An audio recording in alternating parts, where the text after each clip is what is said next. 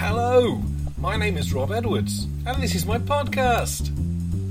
Welcome back, one and all. I'm back. It's been a few weeks longer than I normally try and leave in between podcasts these days, but I have been working at some work experience at a Finnish primary school. I've been sticking things to walls and cutting out pictures of Wellington boots. It's been a fairly exciting time for me, but that's wound down now, so I'm back behind the microphone and I can record a new chapter of Writ in Blood and Silver for your enjoyment today. Quite an exciting one, this one for me personally. We get a little bit more insight into the background of Arthur Wessex, and we encounter a brand new minion of Volnark. Can Matt survive the encounter? We'll find out in the chapter coming up very soon. Before that, as usual, a little bit of Inklings news. We're a little bit delayed right now. Various important parties within the Inklings group have been suffering through hurricanes and earthquakes. So once the world has stopped being angry at us, we should be back on track with Tales from the Underground. We're really close now. It may even be out before the next chapter of the podcast, but I won't promise on that. We do have paperback copies of all our back catalogue now, so you can find all Inklings Press anthologies in both Kindle format and paperback on Amazon, although we've got a couple of formatting things with Tales from Wonder, so if you want to hang on just a little bit longer on that one, you can get an updated version coming, I hope, fairly soon. It is entirely readable now, it's just got a few pagination problems and stuff like that, really fussy things, but we want to get it right, we want to get it good, so maybe hold off on that a week or two yet. No sign of the Round Table anthology yet. I have to say, since I've become involved with the world of book production, I've realised quite how difficult it is, and how the unforeseen delays just do tend to crop up. Speaking of book publication and Inklings news, biggest news of all, I almost forgot, that would be terrible. Brent A. Harris, one of my buddies from Inklings, one of the prime movers behind Inklings Press, has published his first novel. A Time of Need is an alternate history novel set in an alternate version of the War of Independence, with George Washington fighting on the side of the British and Benedict Arnold on the side of the Americans. I haven't read it yet, I have to say. I'm waiting for my copy to arrive. Brent is sending me a copy. But it is out there. The reviews of it so far have been really positive, so I really do recommend you go out yourself, get a copy of that as well. I've been trying to work out a way to get an interview on the podcast with Brent, but with time differences and the internet, he's in California, I'm in Finland. I may get there yet, but it's not quite ready. We'll try and get one set up for next time. Anyway, that's all the news. Biggest news, Time of Need, Brent A. Harris. Go find it on Amazon or in other places, because it's not an Inklings book. This one's published through Insomnia, so it's not just on Amazon. You can get it in Barnes & Nobles and stuff like that as well. Go seek it out. It's going to be a good read, because Brent is a good writer. Anyway, right. On with Writ in Blood and Silver, or as I like to say, dun dun dun dun dun dun dun dun dun dun dun. Previously on Writ in Blood and Silver, Matt Chambers, a computer programmer in London 1999, has discovered that demons are stalking the London Underground. His newly manifested magical abilities are being trained by two mentors, Broden, a man from Atlantis, 3,000 years old, and Pete, a barman from South London. There is a prophecy by Arthur Wessex which says that Arthur, Matt and Broden are the only three who can prevent the demon apocalypse. Now, the continuation. Chapter 8. Swings and Roundabouts. There's a time and a place for what you're doing with old Broden, Pete said between rounds of training and beer. And that was back in bloody prehistory, while trying to fend off whatsits, dinosaurs and the like. Fact is, in this age, you want to kill something? Get a gun. Noble ninja crap aside, armed beats unarmed anywhere outside the movies. He wants you doing all that exercise, you're better off becoming a better runner. Because if it comes down to Marquis of Queensberry between you and old Volnark, nothing Broden can teach you will save you. Well, sure, but this isn't going to be any more helpful. Matt gestured, and two small balls of light appeared and chased each other around in a frantic spiral. Ha! You got that right. But I made no claims otherwise. I'm just opening the door. No way I'm looking through what's on the other side. That's your job, Seeker boy. Matt flicked his fingers and the two balls vanished. Right. Only the Seeker may find, he quoted quietly, glancing over at Wessex. He won't tell me what it is I'm supposed to find, though. I mean, I assume it's Volnark, but every time I ask about it, he changes the subject. Pete grimaced. He does? How can you tell? Matt gave a half laugh. Point. But still, they're both worried, Wessex and Broden. Worried that time is running out and I don't understand what we're waiting for. I want to just go look. But when I suggest it to Wessex, he goes pale, and Broden just forbids it. If you're looking to me to get permission, you won't get it, Seeker. I play my part in this. I want you guys to win for all our sakes. But I can't get more involved. It's one reason I won't let you tell me your name. I don't want to know it. I don't want to be connected like that. Peter, you scared? Too bloody right, mate. I don't think you get it. We're involved with the end of the world here. Short words, easy to say. But you ever really understand them? You'll be hiding under your bed, or in a bottle, or on the bloody moon. You won't be in a pub begging for the chance to go looking for the demon apocalypse. What's the worst thing you can imagine? Yeah, well, this is worse than that. And worse than that. And worse again than that. When it comes, anyone involved with trying to stop it is going to get it even worse than that. So thank you for not getting me involved. Matt opened his mouth, wanting to point out that Pete was involved, that knowing Matt's name wouldn't make a bit of difference. But maybe it would. Matt hadn't even begun to understand this world. He'd barely seen the edge of it. He closed his mouth and nodded. You're right, Pete. Of course you are. Perhaps it's for the best. Better that I don't understand, because sooner or later I am going to have to look. If Broden is going to stop that demon apocalypse, I can't hide in my bed or in a bottle. Sooner or later I'm going to have to seek. I am the Seeker. Matt felt a hand on his shoulder and looked up into Wessex's face. In the shadow of the tower a fire is lit, a light by which to read the name, a name writ on every pebble in the avalanche. Wessex? I've not heard that one before. What's that about?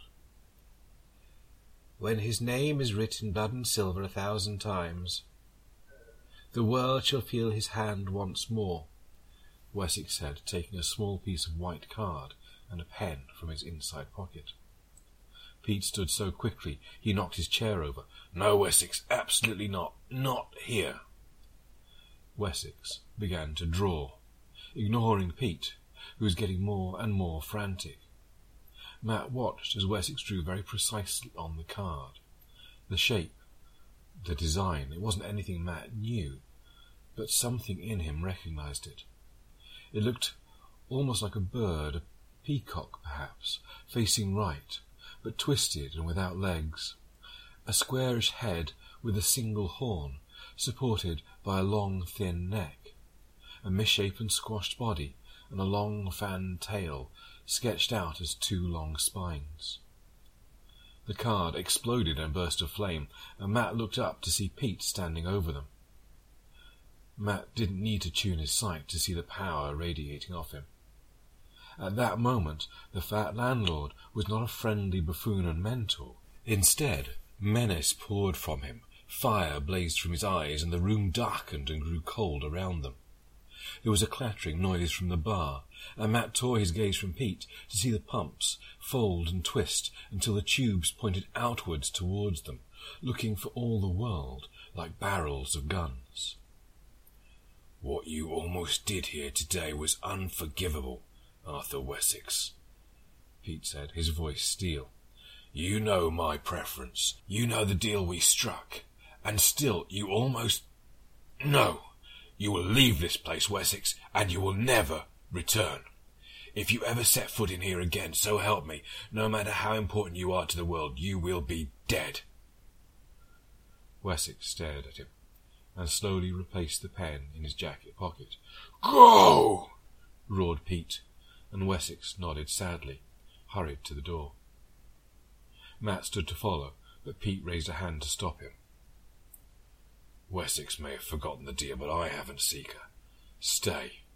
Lesson's not over yet. Matt froze in indecision, wanting to go after Wessex, who was clearly on the verge of telling him something important, but also knowing that explanations would be quicker and possibly easier with Pete. As Matt dithered, the room began to brighten again. There was a click-clacking as the pumps returned to normal, and Pete sagged. He all but fell into a chair, grey, drawn, clearly exhausted. With a start, Matt realised that Pete was crying. Fat tears rolled down his cheek. "Oh, Lord," muttered Pete. "Poor Arthur. Poor Arthur." Matt went to the bar and poured 2 large whiskies. Pete took the first glass and knocked it back quickly. Then he grabbed the second, drank half of that in a single gulp too. "What just happened?" asked Matt. "I broke an old man's heart and destroyed a decades-long friendship," Pete said bitterly. "But he didn't leave me a choice. What he did..." "What did he do?" "That thing he was drawing. A bird?" Pete finished the second whiskey and stared into the empty glass. No, not a bird. Volnark. His name, anyway. An ancient symbol for that creature. Its real name, if not its true name. A symbol used to mark his dominion. Wherever you see it, the demon is there. And Wessex... God, what possessed him? "Possessed him?" Matt asked, startled. No, not literally. No, just... what was he thinking? He brings that symbol into the camel. He brings the demon. I told him, Seeker. I told him I'd train you. But that shit stays outside. That was all I asked. That was the deal." Pete sounded forlorn, wretched. "I'm sure he didn't mean..." "No, he probably didn't. But he gave me no choice, and there's no turning back now. He can't do that, and I can't let him do it either. Poor Arthur. I think I was the only friend he had left from before, you know. Oh, he was a bright guy. Clever, witty, wise. And he told the filthiest jokes you ever heard. Old Broden says the Cassandra curse is for Arthur to only repeat his prophecy. Don't believe that. Don't believe it for a second. Arthur sacrificed everything to save the world. Everything he was. It breaks my heart." "I hadn't realised. Hadn't thought." "Yeah, why would you? You see this weird old man, I bet. Spouts nonsense, a little bit cracked. Let me tell you that Arthur Wessex is dedicated, brave, fiercely determined, and has the sharpest mind you will ever meet. The idiot. Get us another drink, Seeker." "Sure." Matt headed back to the bar, mind whirling. "Look, okay, if he's so sharp, then why did he break your rules? It must have been important, hugely important. That symbol must be something I'm supposed to see. But he could have shown it to me any time. Why now?" "Because you weren't ready before. You had just finished declaring yourself the Seeker, Seeker." Well, maybe. But he could still have... Wait, the new bit of prophecy. Something about a fire being lit in the tower. To see the name? This is the tower. The Camel and Tower, right?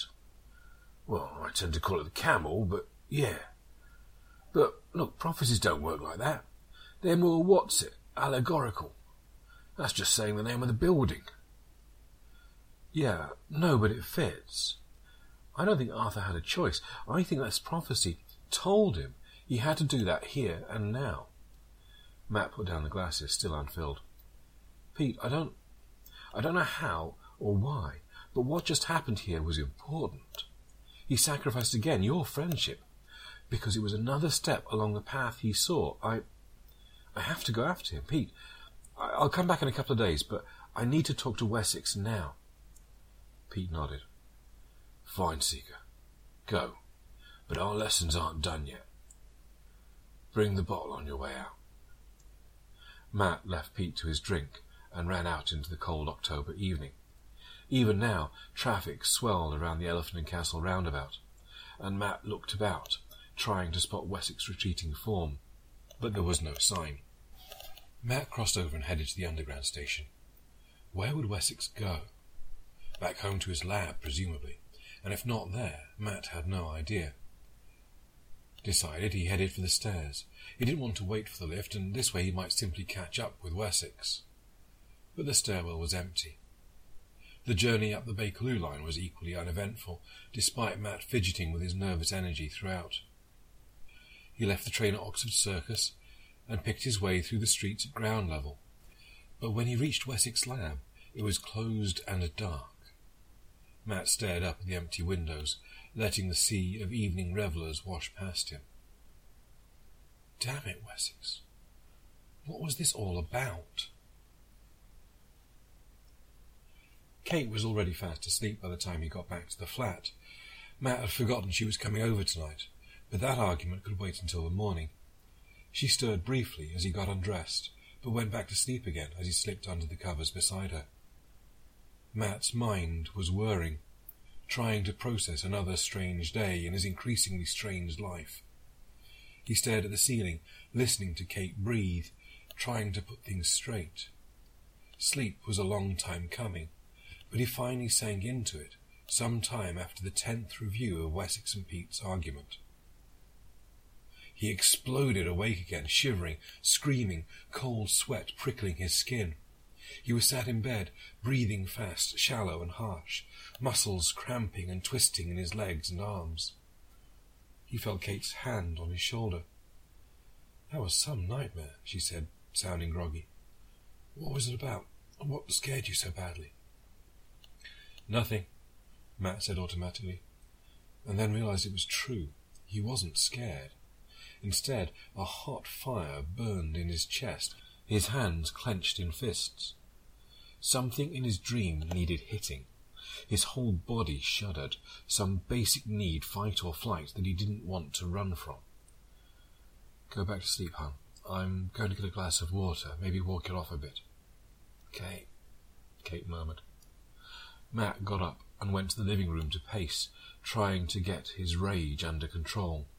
He wanted to hit something, or break something, or scream at the world until he was hoarse.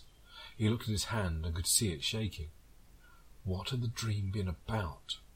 He racked his brain, and suddenly the image that Wessex had drawn swam past his mind's eye, and he felt the fury rise again. He kicked out of the chair and received a sharp pain in his toes as reward. The pain distracted him from his anger at least, and Matt sank into the sofa, clutching his foot, swearing softly to himself. He couldn't remember anything more about the dream, though, and between dream and injury he wasn't going to go back to sleep tonight. He lay on the sofa until the pain ebbed, staring out of the window. Grey fingers of light gripped the sky. The tube will be running by now. It was an odd thought, one tinged with temptation. What was he tempted by? What was tempting about it? He was still angry, he realized, still wanted to hit something. But it was a focused anger, and he knew that there were things out there that deserved... No, he wasn't ready. Not really. 3 lessons from Broden, 4 from Pete. He'd barely made a start, hadn't learned anything like enough. Sure, last time he'd met them, he'd held his own for a while, and that was before any training. He knew more now and knew some of the Aberdach's weaknesses. Broden had shown him the theory, and it would be a way to start seeking. No, he should just go back to bed, find Wessex or Broden in the morning, talk to them about the dream, about everything. They understood. He'd find some way to make them make him understand. It was the only sensible plan. Hell, Matt said. The truth was, there was no reason to think that Wessex or Broden would be any more forthcoming than they had been so far, assuming he could even find them again. And waiting didn't solve the problem. I'm going to do this, Matt told the empty room. He dressed quickly and scribbled Kate a hurried note. As he was looking for some place to put it, so she would see it, he found a note she'd left him last night. Don't forget about party Friday. Found you a new costume. It was pinned to a tuxedo hanging from a hanger in the hallway. He must have passed it last night when he got in. Matt smiled, very James Bond and far less fraught than the wizard costume. Remembering how long it had taken to find an aberdac the last time, Matt hurriedly made a few sandwiches and stuffed them and a paperback into his bag. By the time he got to the tube station, it was already 7 a.m, and rush hour was well underway. Matt squeezed himself into the last but one carriage, no choice of a seat, but he managed to wedge himself into the doorway at the end, crowded in but not surrounded. For the moment, he let himself relax. There was enough daylight. It would keep the men in red away, at least until they went underground at Stratford. Although, now he thought, he'd never actually checked that theory with Broden. Too late now. The train pulled into Leytonstone, and even more people got on. Everyone just pressed together, filling every possible space. A man forced his way in at the middle doors, and a wave of jostling propagated down the carriage. Angry mutters followed in its wake. Matt focused his eyes to see the energy in the carriage. It was awash with emotion, in contrast to the practised, smooth, expressionless faces of his fellow commuters. A turbulent haze of frustration, annoyance, and weariness sat over them, swirled around them, seeped in and bled out from everyone on the tube, creating a kind of feedback loop. The train juddered to a halt. Sorry about this. We're being held at a signal until the platform at Leyton frees up. Shouldn't be long. The driver's voice over the speakers. The energy in the carriage spiked, lighting up, the subtle colours of annoyance overwhelming everything else for a moment, before fading into the muted tones of frustrated acceptance. Matt blinked his sight back to normal. Seeing all the energy was depressing, and maybe even a little scary. They pulled away again and spent a couple of stop-start jerky minutes limping into Leyton Station. The platform heaving with yet more people, all wanting to get on. But there was nowhere for them to go. There was a squeeze at the doors as commuters tried to find any space to let them board, but nobody on the train moved. Matt's attention was drawn by someone knocking on the window. He couldn't see them, with the press in the way, but the knocking sounded a second time, and it was followed by a woman's voice coming from outside, sounding testy. "Can you move down, please?" Matt could almost feel people digging in their heels to stop anyone getting on. Bad enough that they were packed in like sardines. The idea that anyone thought there was anywhere for people to go to let you more sardines into the tin, ridiculous. Knock, knock, knock. "Can you move down, please? There's room in the middle, I can see it. Move down, please, we have to get to work too." Every word just reinforced the resolve of the people on the carriage. Muttering began. "Nowhere to move to." "Can't you wait?" "It's illegal to move cattle like this, but here we are." As the doors closed and the train pulled away from the station, Matt blinked and looked at the energy in the carriage once more. It had become a boiling, churning, seething mass, almost a physical presence pushing his fellow passengers down. It twisted and oozed around them, lit with anger and hate and resentment, bubbling over, pressure building. Ah, delicious. And now to let it simmer just a little longer. It was a woman's voice, coming from nearby, a voice that had sounded moments ago from the platform at Leyton, a woman that had been left behind at Leyton, surely. Matt turned to look, and with his vision tuned to magic, there was no mistaking the creature for a woman. Matt couldn't make out the details. There was just an absence, a void in the energy field that felt wrong.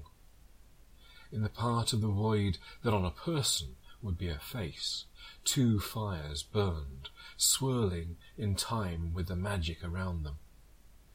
2 eyes in the void. Matt stared, and those fires turned to look back. He couldn't say how he knew, but he got a sudden sense of surprise. This creature had not expected to be seen, let alone stared at. "What are you?" Matt asked. And the void opened. Energy flowed into it as the creature began to feed, harvesting all the negative energy it had deliberately fostered.